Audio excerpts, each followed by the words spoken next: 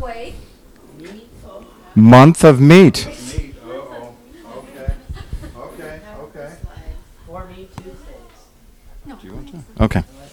So, yes, in our continuation of the month of meat, even though it's not May, is it, we never said it had to be in May, just May and meat month kind of was an M thing. Yeah, the MMM. I don't know if it's vegan. No, it's not vegan at all. It's not with the T-bone up there. So, so Pastor Wade is here from Lighthouse Wesleyan Church. Who did we have last week? We had the swim party last week. Yes, we had sausages and hot dogs and hamburgers. And the week before that, we had Pastor George, right, from Elk Grove. I was going to say that afterwards, but okay. Redeemer Presbyterian Church of Elk Grove, just to get it right. All right, so there we go. And so this is going to be unique. Wade and I figured this out beforehand. This was his idea, not mine, but I think it's a wonderful idea. And that is putting him on the spot, well, all of us on the spot, kind of, in that this is the time to get some of your tough questions answered, or questions maybe that other people ask you, and you don't know quite how to answer that. Is that fair? Yeah. So it's a Q&A, and it is an apologetic type of Q&A for the most part. And so he's taken the risk. It's courageous to do this, actually, but it's a spiritual hobby that he has, so he likes doing this kind of stuff. So without further ado, we'll give it over to Wade. And I'd like to say to keep it in the spirit of the podcast, so I'll hold the microphone when somebody else is going to ask the question, so we can run it, because this microphone will not connect. So are you holding the microphone? No, I think it is wireless, but I'll let you hold it. When somebody's going to do it, I'll run over and bring it back. Sure. Okay. Yeah. I could repeat the question. Yeah. Yeah, that'd be okay. That's what we used to do when it wasn't cordless. Yeah. That's right. It's been a while since you've been here. Didn't know about the couches or the... So we've moved into the 90s. Is that what I'm sensing? That's pretty cool. It's awesome. It's awesome. Yeah. That's right. So... yeah, we've, yeah. That's right. My son raised his hand.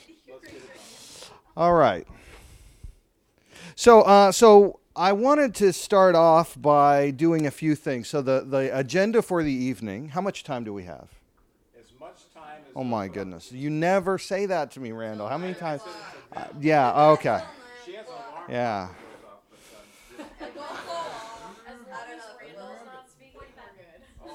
I've got so we're going to be talking through the issue of apologetics tonight, and there's a couple of things. We'll begin with prayer. I do have a brief message. I want to keep it as brief as possible because I feel like the meat of our session is going to be in the Q&A and the back and forth, and so I will just tell you that if you don't have questions for me, I will have questions for you, and there'll be a doozy. Okay, so I'm sort of just saying that if you can't think of a question, you should get ready with an answer because. So the way that we'll do the Q&A is I always like to simulate a real-world kind of situation, although it's tough to do. So be thinking to yourself, am I an actor? Some of you are already. I already know that, right? So we're going to do like role plays, right? Like back and forth kind of role plays, except unlike in the real world, what you'll get is the opportunity to do a lifeline. And that means there's, 20 people here, right? So if we get stumped or stuck or whatever, we will throw the lifeline out and we'll call a pause in the conversation. Okay? Does that sound okay? All right, so let's start with prayer. We'll get into just a brief message and we'll go right into the role playing, okay? All right, Lord, thank you for being good to us and bringing us to this place. It is just so good to be here tonight with these young people whose minds are far sharper than mine, who are way ahead of me in so many ways. Lord, I just pray that you give us a word from you tonight, that we would somehow come into your presence. And Lord, by way of your Holy Spirit, would you just lead us this evening? Help us to understand who you are and how you interact with us, and then again, how we should interact with one another and with the world, Lord. So we submit ourselves to the transformations that you have in mind for us tonight. Lord, we pray that you will somehow just help us to humble our hearts and be willing and ready to then listen to you and learn from you this evening. We love you, Lord. We submit this time to you and ask you to use it well to build within us a faith that is strong. In Jesus' name, amen. All right, so apologetics is an interesting sort of a thing. We don't spend a lot of time in churches talking about apologetics, but it is sort of a pet hobby of mine, and I try as best as I can to experience apologetics at every opportunity that I can. So one of the things about apologetics that makes it somewhat unique in a church setting or in a Christian setting is that you don't spend an awful lot of time quoting the Bible. Can anyone tell me why? Why don't you quote the Bible? The people that you're talking to don't know the Bible. Well, most likely that's right. That's exactly right. It would be as if a Hindu person came to you and said, well, I think that you should do X, Y, and Z because the Vedas, my holy scripture, tells me that that's what you should do. What are you likely to say to that person? Well, thanks anyway. I appreciate the offer for this new faith that you're putting, but I've got my own. Thanks, right? So you can't really use a lot of the biblical kind of things that we would normally talk through. But I am going to read at least one passage to you. The idea of apologetics traditionally comes from 1 Peter 3:15, and it says this, but in your hearts revere Christ as Lord. Always be prepared to give an answer to everyone who asks you to give a reason for the hope that you have, but do this with gentleness and respect. So apologetics is actually, that word there, give an answer, is translated apologia. And we transliterate that into apologetics. And that's really the basis on which most of this field of study comes from. And let me just define what apologetics is. Apologetics is the theological discipline of providing a defense for the Christian faith. Okay, so let me say that again. Apologetics is the theological discipline of providing a defense for the Christian faith. So, why do we do apologetics? Is it to win an argument? No, that's not really. Is it to answer questions? That's a good thing, but probably not the end goal. Is it to make sure that your friend group shrinks? There's a way of doing apologetics that will assure that that happens, actually. You would definitely have less friends after if you don't do it well. Is it to make you feel smarter? Because sometimes we can use like big words, and multisyllabic is actually my biggest word that I know, and so I use that word. So it's really not. So what I would say is this: proper apologetics leads to evangelism. Proper apologetics leads to evangelism. Evangelism, of course, is the spread of the gospel. The reason that we do apologetics is not so that we can seem smarter than our friends or to shrink our friend group or to win an argument or any of those things. It's actually to bring a conversation or a person to the point where they can hear and respond to the gospel. That is the end goal of apologetics. Apologetics cannot save a person. So I'll just say that again. Apologetics is not going to save anybody. The gospel saves people. Evangelism saves people. But apologetics will only clear the way for evangelism to do its thing. Therefore, I would say this. Apologetics is actually inferior to evangelism. If you haven't learned to evangelize, don't bother learning apologetics. Right? That's like learning the build up to a joke, but not bothering with the punchline, right? It's not nobody's going to laugh at that, right? It's not a good joke. Learn the punchline, then learn the build up, right? So what apologetics does is it clears the way for evangelism. It makes possible the hearer might receive the gospel, repent, and be saved. Right? So, the first thing that I'll tell you about apologetics is this. Don't enter into an apologetic discussion unless it's actually required. Like some people are ready for the punchline of the joke without even hearing the body of the joke. They're just ready to hear the punchline. So you can skip to the punchline. Right? It's okay to not do apologetics and skip right to the punchline. It's A-okay. So what I would say is practice the gospel before you practice apologetics. Practice evangelism.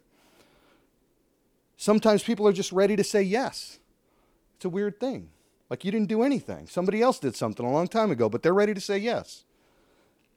So be ready with that. Actually write down a general gospel thing so that you're ready with it whenever the opportunity comes up, right? As a Christian person, it's very important for you to be able to do that. It's one of the fundamental things to Christianity. It's incidentally, it's one of the things that I think makes Christianity run dry for a lot of people. Many, many Christian people will go through their entire Christian lives without actually seeing or experiencing or leading someone to Christ. That ends up being a very dry faith. It ends up being one of those things that you can celebrate and can really, really, experience your own faith afresh. Okay. So,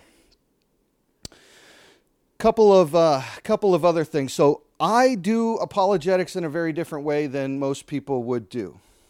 So I generally lead conversations through questions. And I have 10 or 15 questions that are just in the bank at all times, ready to roll. Sometimes I don't know what I'm going to say next or how to respond to the thing, and I need a chance to figure it out. So I'll just give you a couple of these that are good to start. Why do you ask that question? So that's a really good thing to say to a person. I mean, we can fill in the blank with whatever question it is that they have. Why do Christians hate gay people so much? Why do you ask that question? Right? You don't really believe that the earth was only created made 10,000 years ago, do you? Why do you ask that question? It's a really good way to just put them in the seat of sort of expanding on the question, right? Because there's a lot of different reasons that a person might ask one of these questions. So why do you ask that question is like one of my go-tos. It does a bunch of different things. What I'm trying to do here is to get at the motivation of the question. Why do good things happen to bad people? Why do you ask that question? Now, if the person asking the question and responding to my question says, well, because my aunt just died and I really loved her and she was really good, but she wasn't a Christian, I'd have one kind of response. If the person said, because you guys are always talking about how good you are, and if you were so good and your God was so good, then why would he let good people, bad things happen to good people? Like those two responses will tell me a lot about who it is that I'm talking to. And my response will be way more soft with the first person, right? With the second person, I might take a little more liberty to challenge a few things that I wouldn't with the first person. It's also important to know if this person does now or feels like they've ever been a Christian, because some people are dealing with a lot of baggage. So the question, do you have personal faith in Jesus? Like, that's a good question to ask because it tells you something about their mindset.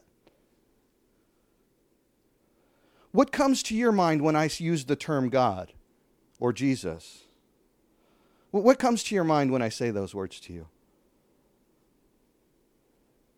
How would you describe your experience with like churches or Christian people? Like, that tells you a lot about their mindset. And it's important to understand where they're coming from. The thing is that Jesus asked a bunch of questions as well. In fact, I got a shocker for you. Jesus didn't always answer the question that was asked. Sometimes he answered a totally different question. Sometimes he just said, well, you didn't answer me, so I'm not going to answer you. So I'll just give you a little hint. If you think about the question, and then you repeat the question back, and you realize, like, there's no way I can answer this question that I don't sound stupid or God doesn't sound evil. Right? Like, there's something wrong with the question. That's a hint. That's an indicator. Like, something is wrong with this question. Right? It's like when I first discovered that there were certain questions that I could ask my friends on the schoolyard, like 7 years old or so. You start to ask questions like, did you go stupid from being ugly or did you go ugly from being stupid? Right? Does your mom know that you're a terrible student? Right? I mean, so there's no good answer to those questions, right? What's the, right? If that person tries to answer the question, they're either going to look stupid or ugly, or both, right? And a bad student, right? So there's certain ways that you can ask certain questions that will never turn out to be, like, you can't give a good answer to those questions. And just because someone lays a trap for you doesn't mean that you have to step in it, right? So it's okay to say, I'm not going to answer that. It's okay to reject answering a question. In fact, that's the moment where you pivot and ask them questions, actually, is the best thing to do in that situation. So I'm usually trying to sort the questioner. I'm trying to figure them out. Are they Christian or non-Christian? Right? If they are a Christian person, I may actually bring some scripture into the answer because I might have that kind of basis with them. But if they're not, or if they rejected the faith, what they're really saying is don't bother with that Bible stuff because I don't believe in that anyway. You might as well be talking about Dr. Seuss because that's not a book that I revere. Now, you use scriptural truth in the answers. Of course you do. But you don't give addresses. You personalize it to the situation. You don't use the King James language, right? The other thing that you want to know is this person actually antagonistic to my faith, or are they just asking a question because of some hurt or some other thing in their life? We tend to assume that if someone says, man, I could never just like judge people like Christian people, we tend to assume that question or that comment comes from a place of antagonism, but it may not. It may actually come from them being in a situation where a Christian person has been very rude and disrespectful to them and judgmental to them, right? Like that may be a reality of their situation, and you want to sort that out before you answer that question. So understanding whether they're antagonistic or not is really important as well. Have they been hurt? Are they asking you to sometimes there's a little bait that they're putting out, right? They're asking you to see what your reaction's going to be. A lot of people will do that. They're weirdos. They're weird. I mean, like why would you ask a question? You're not actually interested in the answer. You're only interested in how I respond to the answer. That's dumb, right? And you tell them that, right? I don't say that out loud. I just think that. All right. So there's 4 basic questions basic categories that all questions fall into, and you'll see this as we go through. Origins, morality, meaning, and destiny. Beginnings, where does morality come from? Purpose, and what happens after we die or what happens after the world ends. Almost all questions that I've heard of, so it's origins, morality, meaning, and destiny. So now we're going to start in our little interactions, okay? So, where's the actor? Who has a question? Oh, you had your hand up first, right out of the gate. So, How you doing, man? pretty good. We met before. Yeah, I know. How you doing? It's good to see you. All right. So, I'm not gonna really play a role because it's more I'm playing myself. Okay. All right. Would you So, like to stand up, or do you just want to do it this way? Is that okay? Which way? I mean, I'm comfortable either way. Okay. Well, they're gonna want to hear, aren't they? The people on the virtual wherever. Do you want to sit down right next? Sure. Is that okay? All right. Cool. What's your name again? I'm Chaz. Chaz. It's good to see you again, man. Nice to meet you. All right. So, my question's more about probably the root of it, like what makes Christianity like the it all be all. Like what makes it the religion to follow? Because I mean, you have so many other religions with books, so you can't really use the Bible for me as a proof of why your religion stands out. Because you have the Quran, you have however many others you can name on your hands. Yeah. You can't say faith because every other religion has faith. Sure. So what makes you guys different? Like, what makes God real? Like, what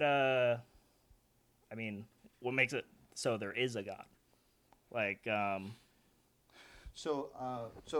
I think I might know where you're going. Let me repeat the question back to you just to make sure that I understand it fully. all right. So, what makes belief in Jesus the only way? It seems pretty exclusivistic to you. It seems like Yeah, it seems like Yeah. if we're talking about being of all power, Yeah. God, why would he only make one way in a way that people before him, for Christ, would never have known, or people who can never get reached by this religion ever get? So why would he make it so that not everyone could have the opportunity to go? At the same time, what makes it so that him is the only way? How is there not another? What about all the Jews that followed God? Do they not get accepted into heaven because they didn't accept Christ? Yeah. So I think I understand the question, and so a couple of things that I would say is, firstly, my experience and reality dictates that I can really only see one way to truth. So, for example, if I told you that I drove to this house with my son, but then later you heard me telling Jacob that I drove to this house with my daughter, would you assume that you got the truth? No. Yeah. There's some assumption there that, well, either it needs more explanation, there's something in there that makes that either the first statement is true or the second statement is true, or there's something that needs, maybe I drove twice. I drove my son here, and then I went back to the house and picked up my daughter and drove my daughter here. There's something that needs further explanation, but Maybe I think, you drove both at the same time. or maybe I drove both at the same time. There might be, but what you wouldn't assume is that you got the truth. Yeah. I can't have driven both my son and my daughter if they weren't in the car at the same time, right? Right. Would you agree with that? I would agree. So truth is always exclusivistic. In fact, if you were to go to the Jews, you mentioned the Jews, they have an exclusive story for how truth evolved, how we all got here, all the big questions. They have their own story. That's the same with Muslims. It's the same with Buddhists. It's the same with Hindus. In fact, every other major worldview in the world claims an exclusive way to truth. Yeah. Right. So who would you have to be to say, no, there's more than one way? You'd have to be God. Or, yeah. That's right. So if you were to say, so a lot of times you heard the mountain illustration? No. So if there was a mountain and there were several paths, all the paths led to the top of the mountain, wouldn't everyone get to the top of the mountain? And you might say, well, yeah, I guess if all the paths. But who would you have to be to say that all paths led to the top of the mountain? The person who made the paths. Yeah, you'd have to be the person that made the paths, the person who seed all the paths and all that stuff. So all truth claims are exclusivistic on one level or another.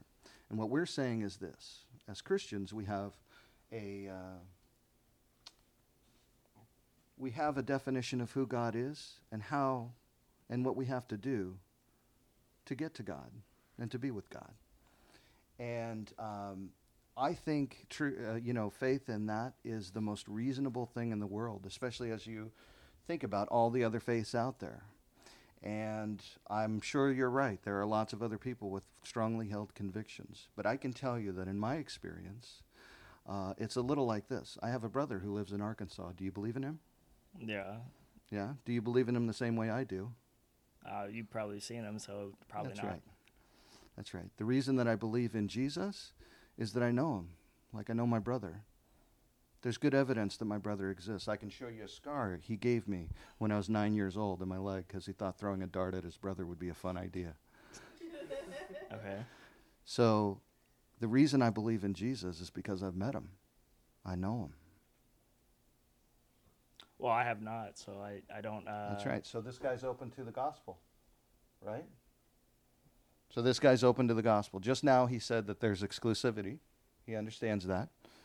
He said that there's lots of other people with strongly held convictions. In my mind, this person's ready to hear the gospel and receive Jesus as their personal Savior. If I was in an actual conversation, I would just roll right into the gospel. Okay? Good job, man. Chaz, good to see you again. Okay. Oh goodness, I'm too old. Question. Yes. I have apologetics cleared the way for evangelism, but I feel like I need the rest first. I can get you those. All right. So who's got the next question? Was that okay? Did you guys see any flaws in what I said or things like that? Would you add anything to what I said? Was I in left field? I think you nailed it, man. Yeah, maybe. Well, I would, number one, I would say you did super well because you didn't get into it, become argumentative. Yeah. And you were asking a number of questions to kind of Yeah. narrow it down exactly Yeah. where he might be coming from. The only thing what I would add... Oh, hold on. Sorry. Oh, I'm sorry. The only thing I would add, because I had the complete Bible answer book, collector's edition from Hank Hanegraaff in small print. Yeah, and I used to bring it out at CRC just to validate a few things that I didn't know off the top of my head. But one of the things that this says, and I used to say it all the time too, is that one of the differences between Christianity as a religion and other religions like Islam and Buddhism and Christian, well, those are offshoots of Christianity in a way, but Hinduism and Judaism and so on and so forth is that Jesus was the only one out of all those religions, including Judaism, okay, that believe, the Old Testament stops there. He's the only one that did two things. One, he claimed to be God. He was asked. He was almost bullied and repeatedly asked. And he finally said, I am who you say I am. And there's a couple of other scriptures where he says, no one comes to the Father except through me. So he not only makes it exclusive, he says, I am that guy. He also is the only one, besides claiming to be God, he is also the only one who died and actually resurrected. Buddha didn't. Moses didn't. None of the many gods of the Hindu religion did. So in addition to that, so it makes it very intriguing, at the very least, and very solid argument that it is the only religion to follow because of those reasons, because it makes it completely unique from all other religions. Also, all other religions, and I'll give it back over to you, it's an uphill battle. It's always throughout history, it's mankind trying to reach up into the heavens. And luckily I wasn't standing here when I did that. But Christianity is a downhill religion, right? We're not trying to reach up. Jesus already came down. God came down to us, and he reached us down here where we were. No other Roman religion, no other Greek religion, no other religion. It's always what I can do, what do I need to do to be able to get up to that point.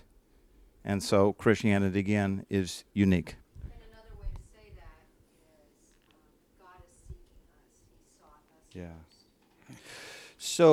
So that's a good. So one of the things that I toyed with going down the path with Chaz because he was hinting a little bit at arrogance. Like, isn't it arrogant to think that your way is the only way?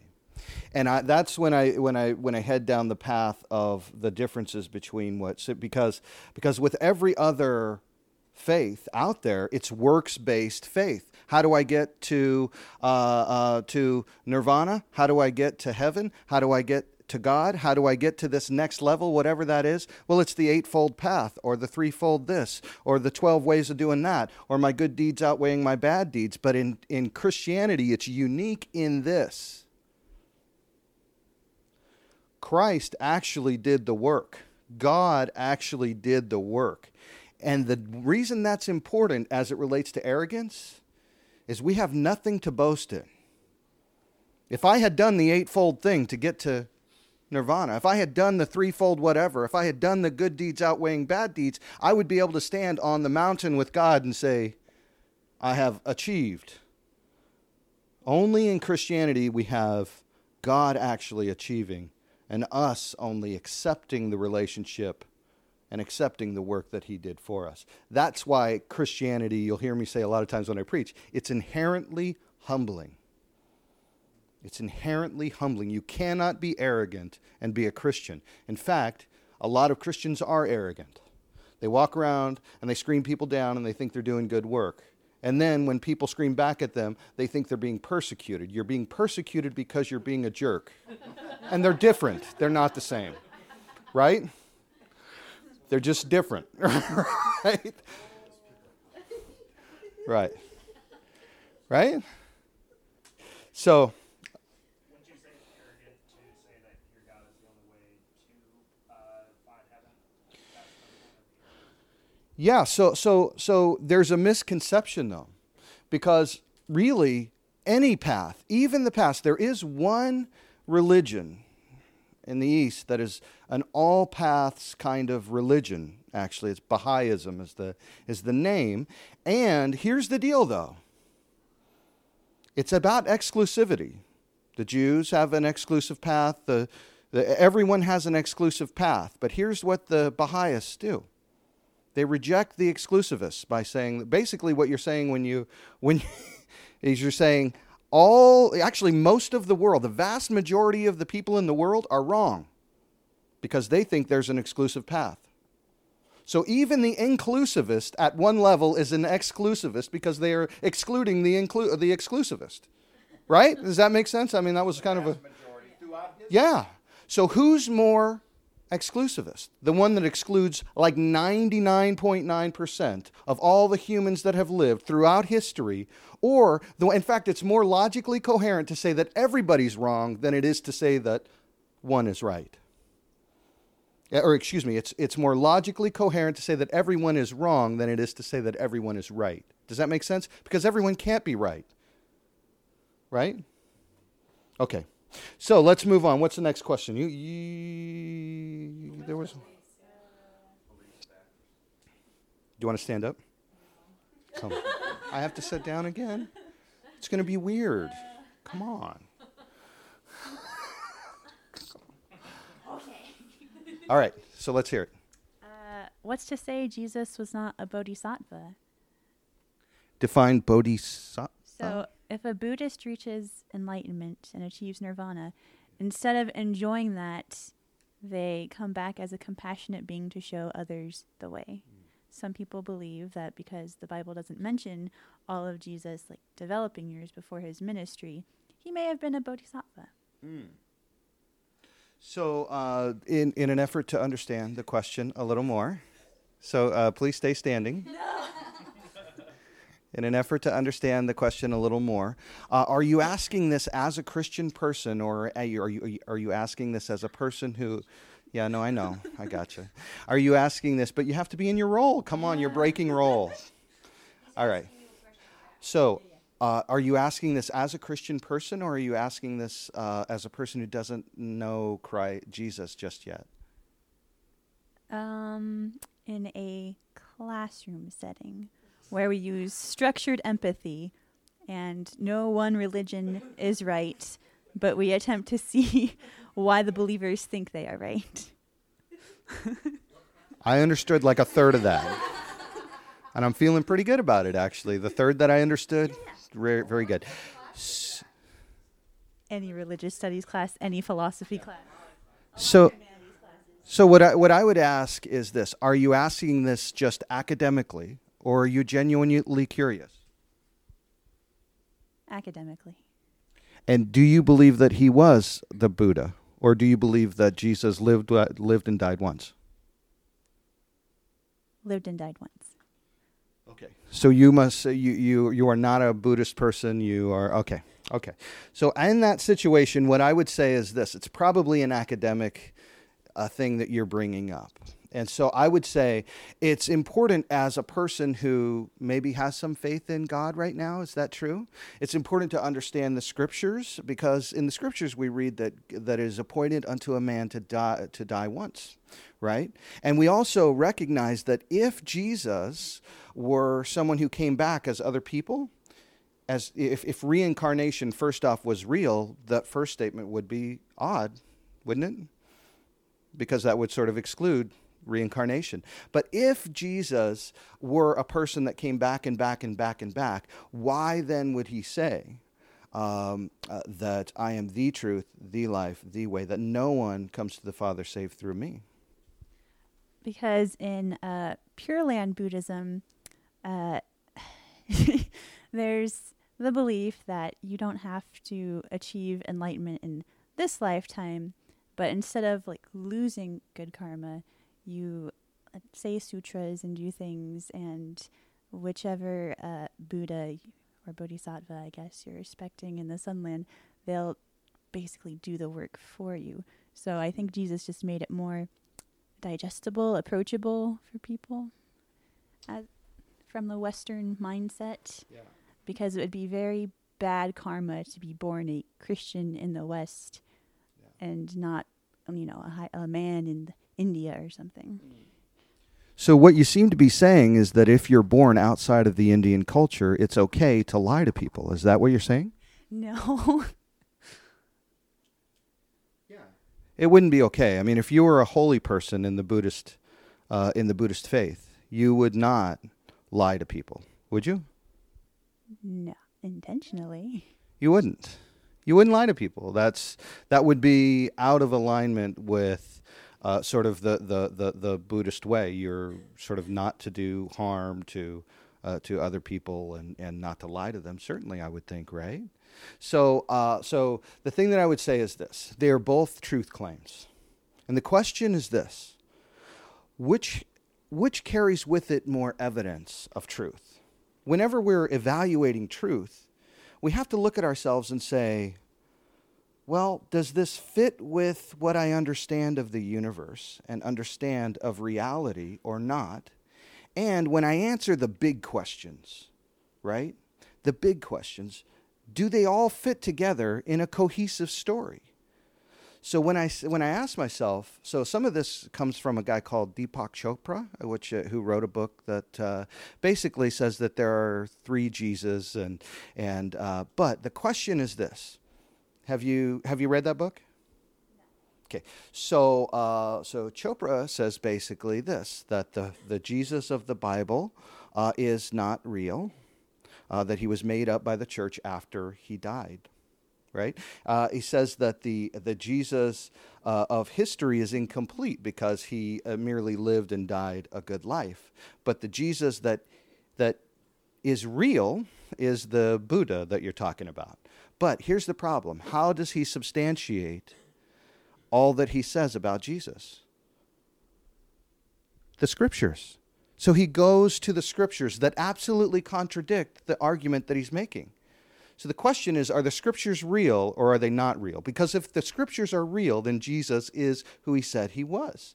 If the Scriptures are not real, then why would you use an inauthentic document to substantiate a claim about a person who lived 2,000 years ago? Does that make sense? Cool. What did I miss, you guys? What did I miss? Well, I would add this, because I went deep into my complete answer. Hank Hanegraaff. Keep rolling. If you got the. Oh yeah. Well, all they do here is cover essentially what the basic beliefs of Buddhism are, and then dispute it a little bit in sharp contrast to the Buddhist teaching that we must eliminate desire. So I'm going to go beyond what it says in here, but essentially, if the form of Buddhism you're talking about is claiming that Jesus was the Buddha or a, what did you call it? Yeah. A realized being, in other words. What they're missing there then is kind of like what Wade said, is that the teaching of Jesus, his own teachings from his own followers, his own believers, contradict most of, not all, but much of the Buddhist doctrine, the Eightfold Path. If you just pick one, like suffering, they really, you're supposed to spend your whole life kind of eliminating yourself from suffering, because we're born into a world of suffering. However, Jesus, in Romans, if I can turn the page, because it has it written here, says about suffering, therefore, since we have been justified through faith, we have peace with God through our Lord Jesus Christ, through whom we have gained access by faith into the grace in which we now stand, and we rejoice in the hope of the glory of God. Not only so, but we also rejoice in our sufferings, because we know that suffering produces perseverance, perseverance character, and character hope, and hope does not disappoint us, because God has poured out his love into our hearts by the Holy Spirit, whom he has given us. Romans 5, 1-5. So this is Paul writing this, of course, but Jesus is the one that said, I'm leaving you the Holy Spirit. So you can connect the dots. If we had time, we could connect the dots in this argument and say, wait a minute, the Christian faith and Jesus himself, who you're identifying as the Buddha master, he's not saying he's the Buddha master. And if he were, and if I'm getting this wrong, why didn't he teach the Eightfold Path while he was on earth? And guess what? He didn't. Yeah. So that's right. That's right. So I might even say, so if you had taken a harder road, I might say the idea with Buddhism is to eliminate suffering through detachment, right? That's basically what Buddhism is. Would you agree? Right? So why, if I were going to turn the question and ask a question to a Buddhist, I might say, why did the Buddha, the original, bother to debate the Hindu philosophers of his day? Why did he care enough to write the scriptures down? Why did he care enough to reject the Vedas? If it's an attachment to detachment, isn't he betraying his own cause by being attached to the argumentation associated with, right? So I might even... So just a clarification, as the Buddhist religion came out of That's right. the Hindu religion. Hindus do not like Buddhists, That's right. just so you know. They fight a lot. Yeah. So, and that's where Wade is coming from. And this didn't happen super long time ago. So there's another question that I love, and it always starts with, what do you call a person who? And whenever I end, when things get pretty heated, I like to say things like, what do you call a person who? We just said that Jesus, if he was a Buddha, would have been lying to his disciples and allowing that to be propagated for now 2,000 years, misleading millions of people into a false hope and false religion. What would you call someone who is leading someone into a false hope or false religion? Yeah. Yeah, absolutely. Right? In fact, Jesus he's a monastic kind of a guy, meaning that he believes in a monad. There's one way. Right? So what would you say to someone who misleads millions of people into the one way if he knew that it was wrong? I mean, that would be diabolical, right? If the path to get to nirvana included those, 8 things, eightfold path, and you lied about it, and that lie was propagated, you would be the most evil person in the history of mankind. Wouldn't you? You misled millions. And Muslims would cut off your head for saying that about the Prophet Jesus. Probably, yeah. So, what's up, Grant? Let's hear it. One question for you. Yes. It depends about religion. Do you want it? Yeah. Yeah. So, it's about in the some in the Middle East. What is the ISIS? What is the Islamic ISIS point of view of their religion? I'm just asking the question. Yeah. What is the Islamic ISIS terrorist point of view of their religion? Their point of view. So let me ask you a question. What if the guys that drove the airplane into those buildings were right about who God is? Well, I believe their point of view is got very distorted. I agree, but what if they're right? What if God says the best thing that you can do is drive planes into buildings to kill those that disagree with you? Then they got a point. So the implications of this question, sometimes we can pass by the implications of this question. What we think about God has serious ramifications, culturally, globally. This is huge, because if you believe the wrong thing about God, then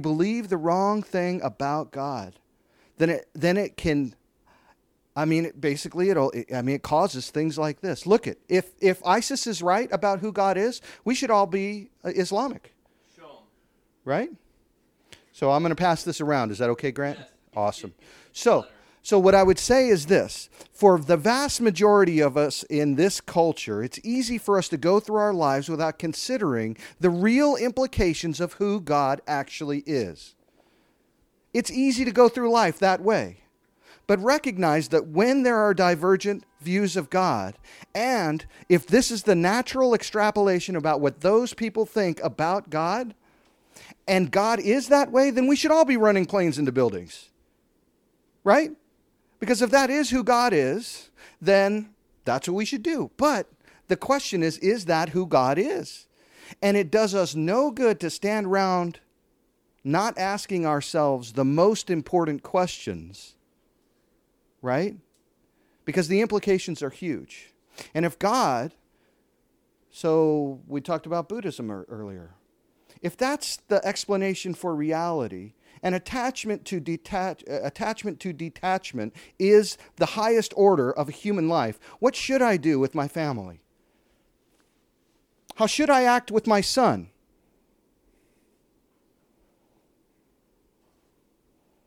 Well, I can tell you what the Buddha did with his son Rahul. He abandoned him. Because attachment to detachment and seeking nirvana was more important than the rightful thing that we feel, which is, he called Rahul the ball and chain that kept him back. Now, the implications, we tend to think that all worldviews are basically the same, fundamentally the same, and only superficially different. But I'll tell you, the inverse is actually true. All worldviews are superficially the same and intrinsically different. The path to heaven is very important. If one group thinks that running planes into buildings is the way to get there, versus another group who thinks that do you want to love your neighbor or eat your neighbor? Because both exist in the world. Right? Most of us can agree that Nazi Germany didn't have a great, like Hitler didn't have a great worldview. Right? The implications of this are huge, and leaving the big questions unanswered, passively going through our days is not, this is why, and the answers in Christianity, I'll just say this. It's one thing I missed with you. I always want to end with why they should believe in Christianity. It's like a test gospel, right? The answers that Christianity provides are so robust, so meaningful, so deep. A lot of things you get 1 inch deep and suddenly they lose meaning. But in Christianity, the deeper you go, the more meaningful it gets. And I'll tell you, I've been at this a long time, studying, being, interacting, loving God a long time. And the longer I do it, the better it gets. How many things in life are like that? Not many. All right, you had a question. Come on, man. Come on.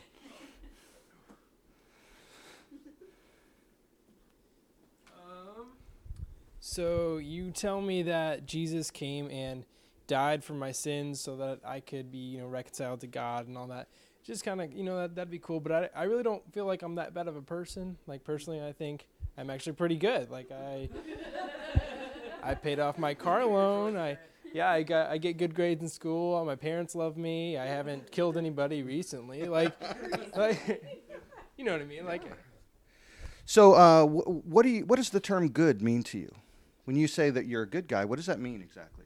That I just don't do bad. Yeah. What's bad? Well, I don't know, doing really evil stuff. Hitler was bad. He killed people. That's a big one. Yeah. Yeah, that's right. Genocide. Yeah. Genocide's also on that list. Yeah, that's right. Yeah. Okay. So when I went to school, they had these grades. And these grades were based on, for example, I would take a test. And if you got between 70% of the questions right and 80, if you got 70 to 79, that was a C. If you got 80 to 89, that was a B. And if you got 90 to 100, that was an A. So how many good things, when you're on the horns of that dilemma, and how many good things do you have to do? What percentage of good choices do you have to make over the bad? I assume that you've lied once in a while. Is that true? Probably more than once in a while. Yeah. So if you're on those decisions, what percentage do you have to get to be good? Well, I think I'm good as long as I don't, cause hurting to other people. I don't think lying is necessarily wrong if you're not really hurting anybody. If someone, if my teacher asked me why I didn't do my homework and I said, "Oh, I was, really busy doing something else that was, life or death." It's not great, but it's not, nobody's been hurt. It's fine. I don't think that's the worst thing that could happen. Yeah. So let me just ask this. I want to make sure that I understand fully, and then I'm going to give you an answer. I promise you. Oh, no. So why are you asking the question? Let's see. Why am I? Just because, because I'm kind of curious. I'm legitimately curious about this Jesus you've told me about, but I don't really see the need for him. Yeah, so I'm glad that you answered that way, because here's the thing. When I went through my my ordination training and all the theological training and all that stuff, do you know what I asked my teachers the first day? Every time what I asked them is, what's passing, how many days can I miss, and how many assignments can I miss? Do you know why? I wasn't interested in the difference between an A and a C. I wanted to get a C or above, and I really wasn't interested in all the rest of it, right? So here's the thing. It was up to the teacher, wasn't it? Yeah. Right. So the thing about God is there are a lot of Christians believe that there's only one way to heaven. And you'll know why after I say this next statement. You ready? There is another way. Jesus answered the question. Somebody says to him, "Jesus, how do I get to heaven?" And Jesus says, we have to obey all the laws and all the commandments. So when I say all, what percentage does that? It sounds like 100%. That sounds like 100%. Yeah. Do you know how many laws there are in the Old Testament? Quite a few. From what I Hundreds. Yeah. It's like if you were rounding, you'd go to 1,000, right? That's right. So it's very likely that you won't get 100%. Look, if you feel like you're that perfect in life, there is only one solution for you. You have to get married. That's the only way that you're gonna find out that you're actually not perfect in that way, right? Or you can have kids. If the marriage thing doesn't help, then the kids thing will definitely get you there, because none of us actually are 100% in this test, and that's what's required outside of Jesus. Does that make sense?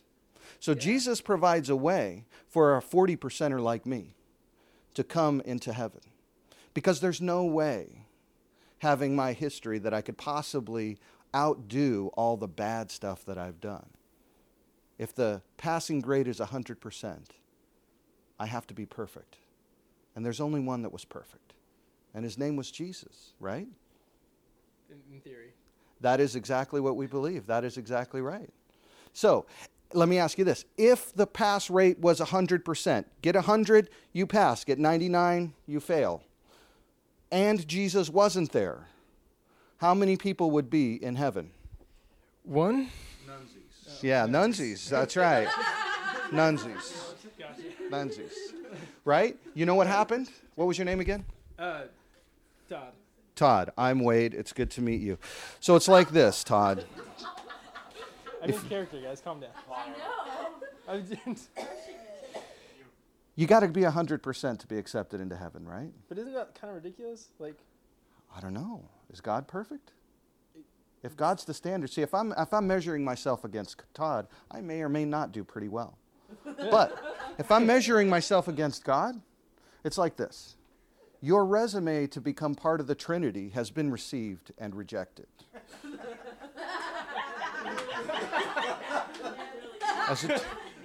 can I feel that? As it turns out, perfection is the standard, and you're not meeting the minimum qualifications at this time. Feel free to send your resume in again, right? So that's the thing.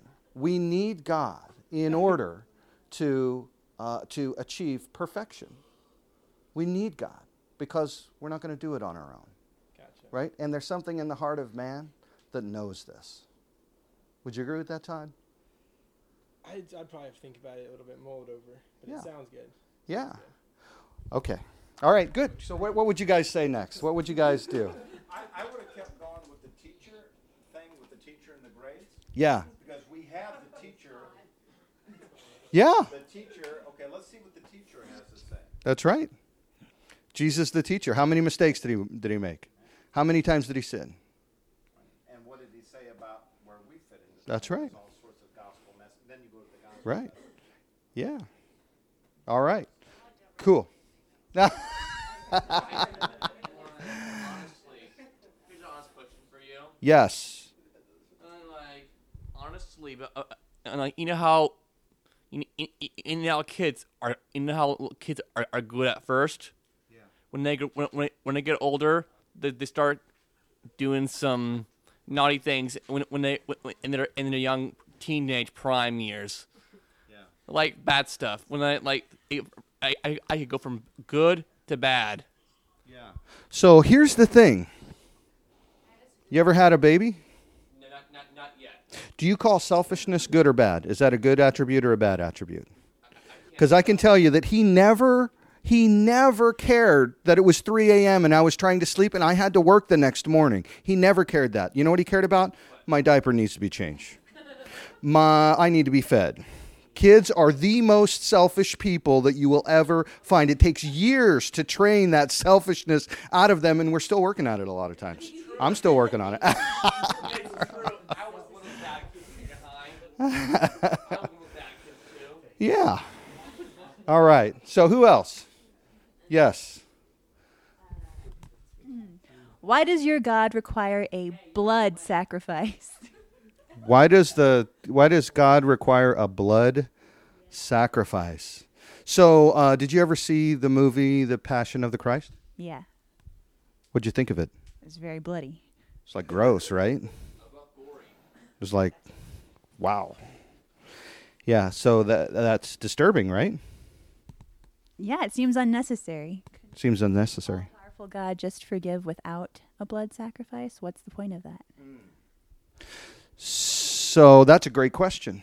Are you asking that as a Christian person or as a non-Christian person? Agnostic. Agnostic person. So here's the thing.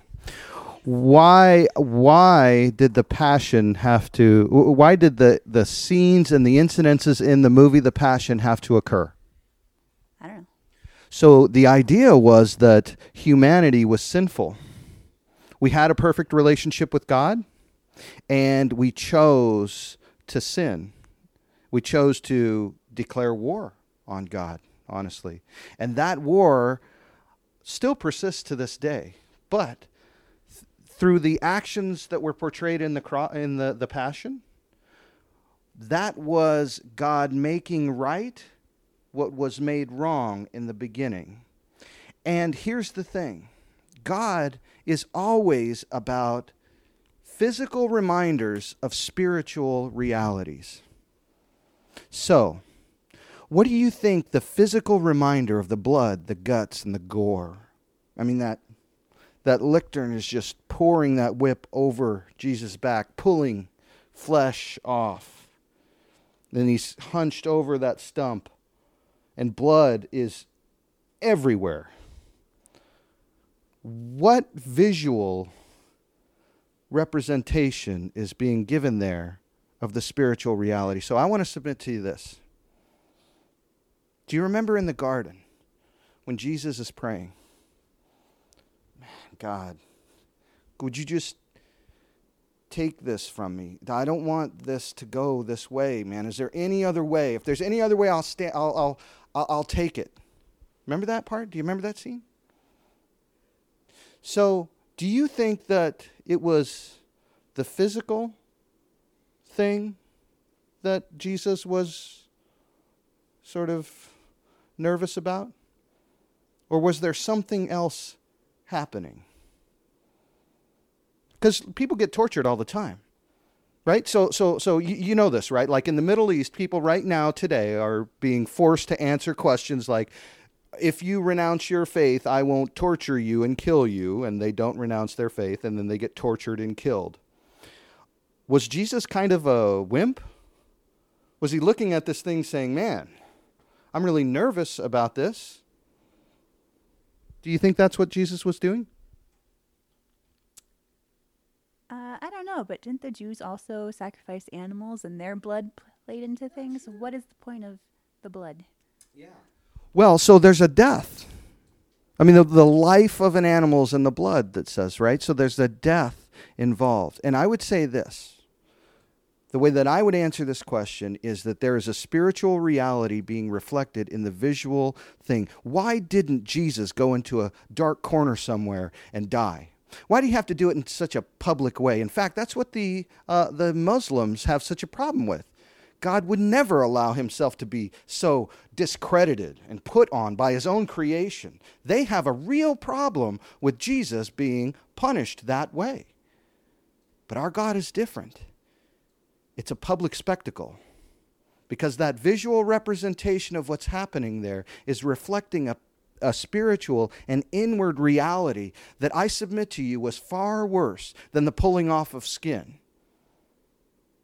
In fact, I would say this, that moment where Jesus says, Eli, Eli, lama sabachthani, I can't remember the pronunciation, but he says, my God, why have you forsaken me? I would submit to you, that's the moment. That's what Jesus is so desperate to get out of. It's the first time that there's a separation between the Son and the Father. It's the first time that communion is broken. And I submit to you this. That's exactly that communion being broken. It's exactly what's being put back together with all the blood and all the gore. Because there's a death that happens when we declare war on God. There's a death of something that we can't even remember. We scarcely see a glimpse of it, the best of us, when we have these, a long life of spiritual reality of pursuing God. We get a glimpse of it and we see what we were intended to be.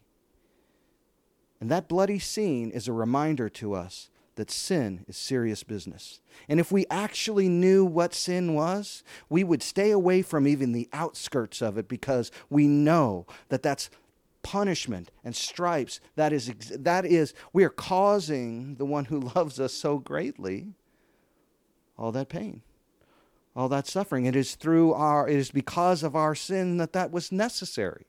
So I would say this. It's important to remember that physical reminder of the spiritual reality that took place there, that God himself bore our sins, and it was ugly, and it was a mess, and he'd do it all again for you. How about that? Is that okay? That was good. That Okay. was the bonus of explaining why an Islam guy that was trying to convert me insisted Jesus never died. So that was someone else, and someone else is on the cross. Oh, sure. Yeah, so they think that Judas was put on the cross in Jesus' place. Yeah, that's right. By the way, if that ever comes up, where do you get, Wayne brought this up before, where are you getting your evidence? Where is your information come from?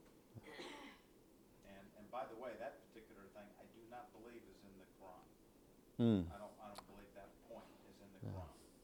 They have to come up with some explanation, so that's as good as any, but there's no historical evidence of that. Yeah. There's also no evidence of it in Roman records either. I've heard that there are also, in fact, secular records that have been kept, there were secular records from, I think, Emperor Tacitus at the time, or some that a man named Jesus actually died on the cross, and they weren't, and that wasn't part of the Bible. That was part of the Yeah. secular Roman government. Yeah, That's right. Multiple Jesuses have died on crosses, but only one fulfilled all the prophecies. That's right. That's right. Jesus is a fairly common name. Jesus is still a common name. Dude does my yard. Gertrude. Do you want to stand up here, Gertrude? I'm good. You can just repeat it. That's okay. Okay. If Gertrude. Christians say that their God is good, but if he's a good God, why does he allow all the suffering in the world and the war and people that love him to suffer? Why would he allow that?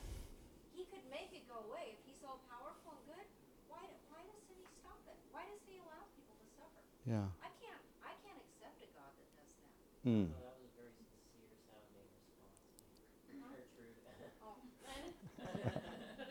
Oh. Yeah. Inquiring minded, I want to know. So would it be fair to say that your question is basically, why do bad things happen to good people? Is that kind of what you're saying? Or are you more saying, God is a good God. Why would he Oh. allow that?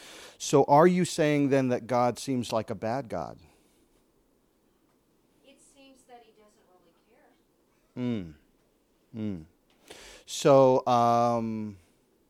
So he seems to be ambivalent. Is that right?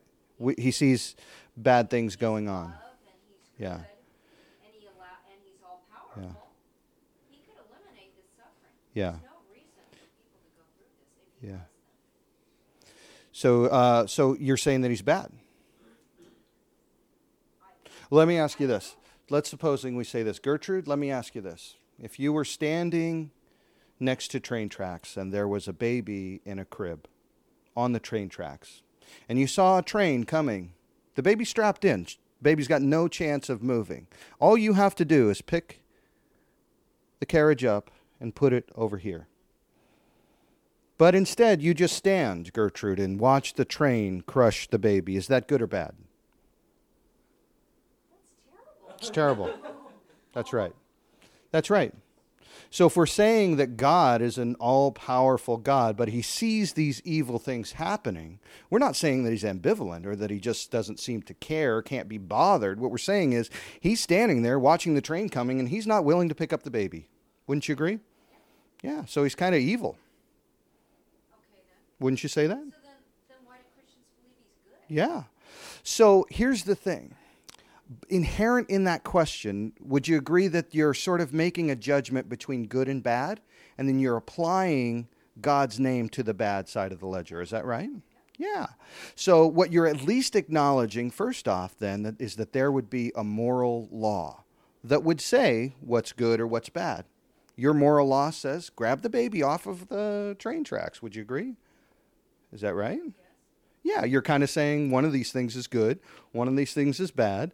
And what God seems to be doing is sort of choosing the bad side when he has the option.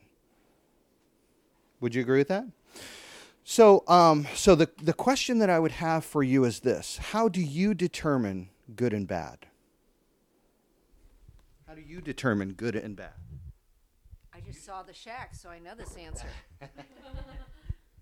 I would say that if it's good, something that's good would not hurt people, and something that's bad would. Why is it bad to hurt people? Well, because I wouldn't like to be hurt, and so therefore it must be bad. So are you saying then that it's bad to hurt you, or that it's bad to hurt just people? It's bad to hurt everybody. So if you, so it's bad to hurt everybody. And what gives you that law? What gives you, you're determining some things is good, some things is bad. So what tells you that it's good or bad? Is there a law somewhere that tells you that? No, it's obvious. Hurting isn't good. It doesn't make you feel good, so it must be bad. What if it makes me feel good to rape people? Is that okay? No, because it hurts other people. What's so special about other people? Why is it bad to hurt other people? Isn't that just sort of your opinion that I shouldn't hurt people? What if hurting other people makes me feel good? Then you're bad. So you're calling me bad? Yes. But isn't that just your opinion? Well, no, it's obvious. Is it? Yes. It wasn't so obvious to the Germans, was it? The Nazis? Did they care about hurting Jews?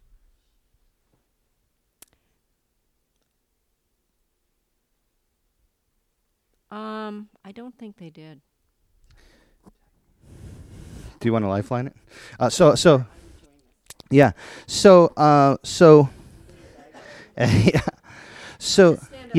Yeah, my bracket's hurting. So follow me, Gertrude. So Gertrude, so I'm saying that if I'm a person, and actually history is, there's a lot of people who decided that sort of doing what you're calling bad things was good to them. And what I'm asking for isn't it just an opinion then that one thing is bad and one thing is good? Or is there something that you can point to say, that's what makes this bad and that good? Yes, it's what I think it is. So what makes your opinion more important than other people's? I think everybody agrees with me. Is that true? So if everyone agreed that killing people was good, would that make it good? No. Why? Because I don't agree. So what you're really saying is that you would like to be the one. So what I think I'm hearing is that Gertrude would like to decide what's right and wrong and have other people comply with that. Absolutely. Yeah. Yeah, it works that way at my house too. Gertrude is a cleric. Yeah. It works that way for me too. So you're in good company. So here's the thing. History has lots of good examples of people who thought that hurting other people was good, and they perpetrated that on lots and lots of people, millions of people. Stalin did it to millions and millions of people. Pol Pot and lots of other people throughout history have caused it to be good. And the question is this: do you understand the term "might makes right"? Do you know what that means? Mm-hmm. Yeah. So what you seem to be saying is, as long as you're sort of in the position of authority, then you dictating what's right and wrong is good. But if someone else were in the authority and they said that what you formerly thought of was good is bad and what you formerly thought of as bad is good, then you would have a problem with that. Okay, but this is not my question. My question is, if God is good, why does he allow suffering? That's right. So what I'm establishing now is you must have a moral law that goes beyond yourself. Otherwise, all you have in societies is might making right. So, and that points to a lawmaker, right? Because if you have a moral law, and we all would agree, actually you're right, most cultures throughout history have all agreed that hurting other people is not good. And the rare exceptions, we all know those rare exceptions, but the vast majority of people have adhered to what we would call kind of this moral law of good and bad. What I would say is this: it's good or bad based on this moral law. I would say this.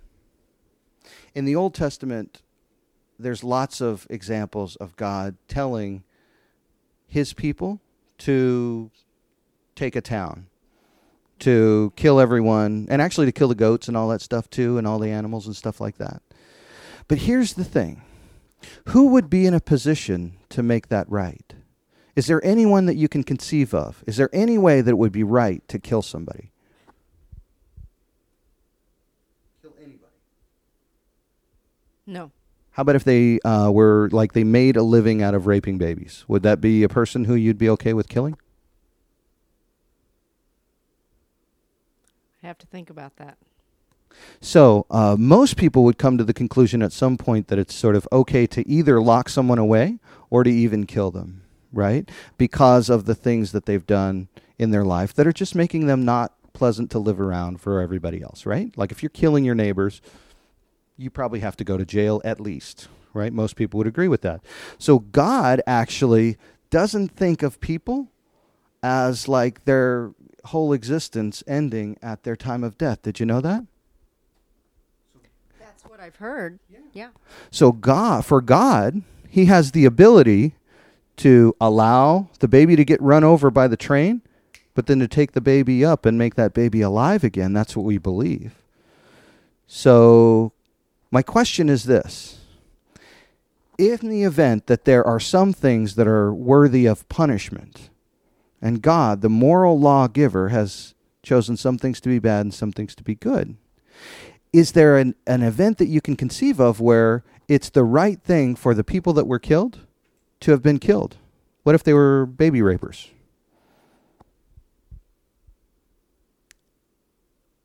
Maybe.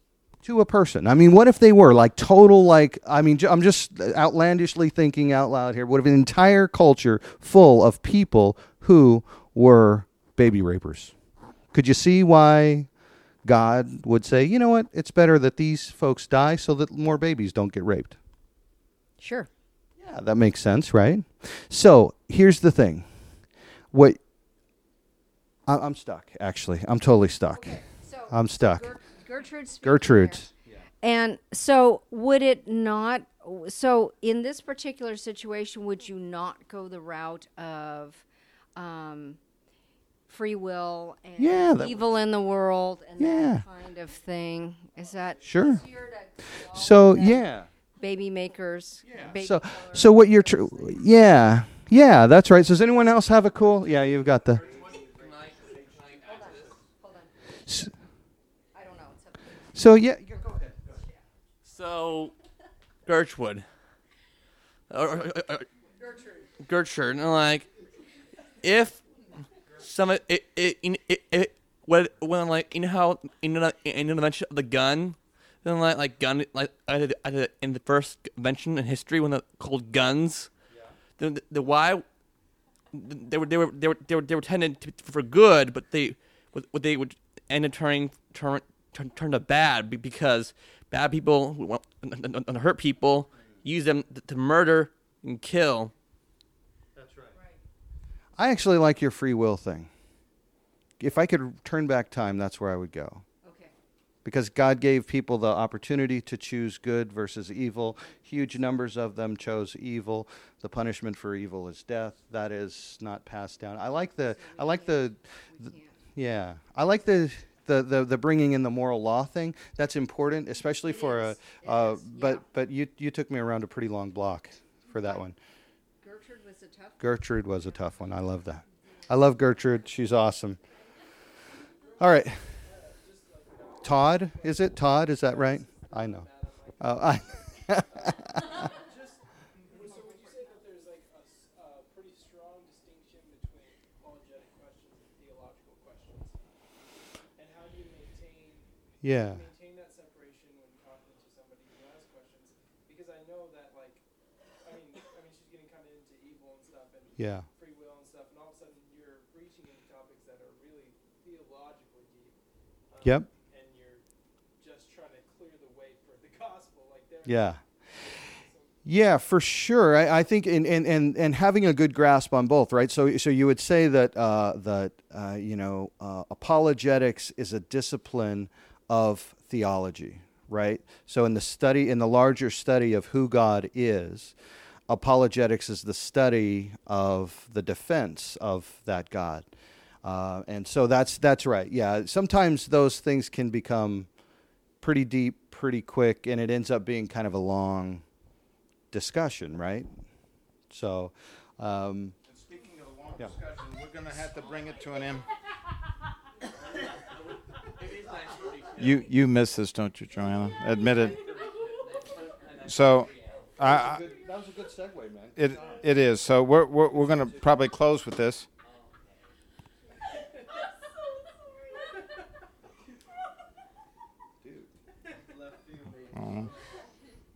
It's you can't teach this either. You know, it's just comes natural. So why does God allow bad things to happen to good people? The Complete Bible Answer Book, Collector's Edition. Hank Hanegraaff, page 135. This is perhaps the most common question Christian celebrities are asked to answer on shows such as Larry King Live. At first blush, it may seem as though there are as many responses as there are religions. In reality, however, there are only three basic answers, namely pantheism, philosophical naturalism, and theism. I'm not going to go into pantheism or philosophical naturalism. I'll go to Christian theism. Christian theism acknowledges that God created the potential for evil because God created humans with freedom of choice. We choose to love or hate, to do good or evil, and I guess, as I've heard recently, for some to be baby rapers. The record, I just heard it, I don't know. The record of history beats eloquent testimony to the fact that humans of their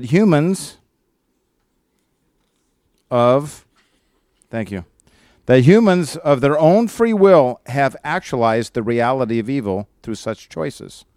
Think of him talking about Hitler and Pol Pot and the Russian dude.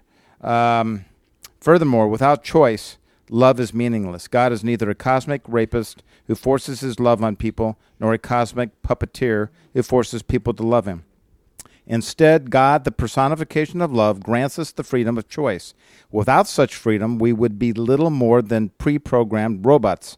Finally, the fact that God created the potential for evil by granting us freedom of choice ultimately will lead to the best of all possible worlds, a world in which, quote, there will be more death or mourning or crying or pain, Revelation 21:4. Those who choose Christ will be redeemed from the evil by his goodness and will forever be able not to sin. Romans 8:28, we know that in all things God works for the good of those who love him, who have been called according to his purpose. So the long and the short of that, obviously, is, and I use this a lot in those cases, is that there's bad people. Bad people do bad things. And God is not a puppeteer. You know? When we cry about bad things that happen, he's crying about bad things that happen. He rejoices when we rejoice. He's hurt by it. And you can't, and this leads to another chain of thought, but you introduce evil into the world. Why would he introduce evil? Where does Satan come in and the devil? And Scripture teaches, well, I don't believe in the Bible, so you can't go there. But everybody would agree there's evil in the world. Okay, Christians call that evil Satan. And he's the ruler of this world. And he likes nothing better than to have baby rapists and Hitlers and this and that. And he's cruel and evil and hurtful and so on and so forth. And God does not approve of that. but God allows it to happen because he created everything, and he's in total control, but he allows this to happen. You can go into the story of Job if you want to rely on that, which is a great apologetic story, really, and introducing this area evil. So I'm just leaving it short like that because it requires more in-depth, because people will start asking more questions. Well, where did Satan come from? And why did God introduce evil in the first place? And why doesn't he intervene? And I love it when they ask that, because he does intervene. He uses us to intervene. And he will stop things if people are abhorred about it. You know, Gap's thing, Ezekiel 22:30. He was going to wipe out his chosen people. He was going to kill them all. But some people intervened and said, God, don't do that. We're your good people. We don't know. Who will stand in the gap for my evil people? So God is broken by our prayers and by our pleas and saying, please stop this evil. Please stop this. He will listen to us, and he will intervene on our behalf. So there you go. Cool. So we're going to close in prayer. Is that right? So some of these things end up being a long, long conversation. But that was great. Thank you, Randall. So I'll be hanging around if you guys want to have more conversations or things like that, but I think it is time to cut everyone loose. So it's 9:38. Does that sound right? Gertrude went on long. Gertrude. Yeah. That was great, though. So it's okay not to have all of the answers, too, right? I mean, like, you can't have all the answers. And if you develop relationships, then you have the opportunity to come back to the Gertrudes and say, you know what, I've done some more thinking about that. Can we have lunch, you know? And I think, too, Wade, wouldn't you say, too, not to be afraid to get into these conversations? No, do it. Yeah. Because God will give you the words to say. Yeah. I mean, he wants you to get in these conversations. Absolutely. And So. if he doesn't give you those words to say right then, say, can I get back to you on that? Right. I don't Yeah. know the answer to that, but that's a great, can I Yeah. get back to you? Let me do a little study on that. It's definitely okay not to have all the answers. You know what? The one thing that people can't take from you is your own testimony, right? So after all of this stuff, when I said to Chaz earlier, hey, you know, like, yo, dude, I got a brother who lives in Arkansas. Do you believe in him? And he's like, well, I do. Do you know why? Like, strongly, because I know him, right?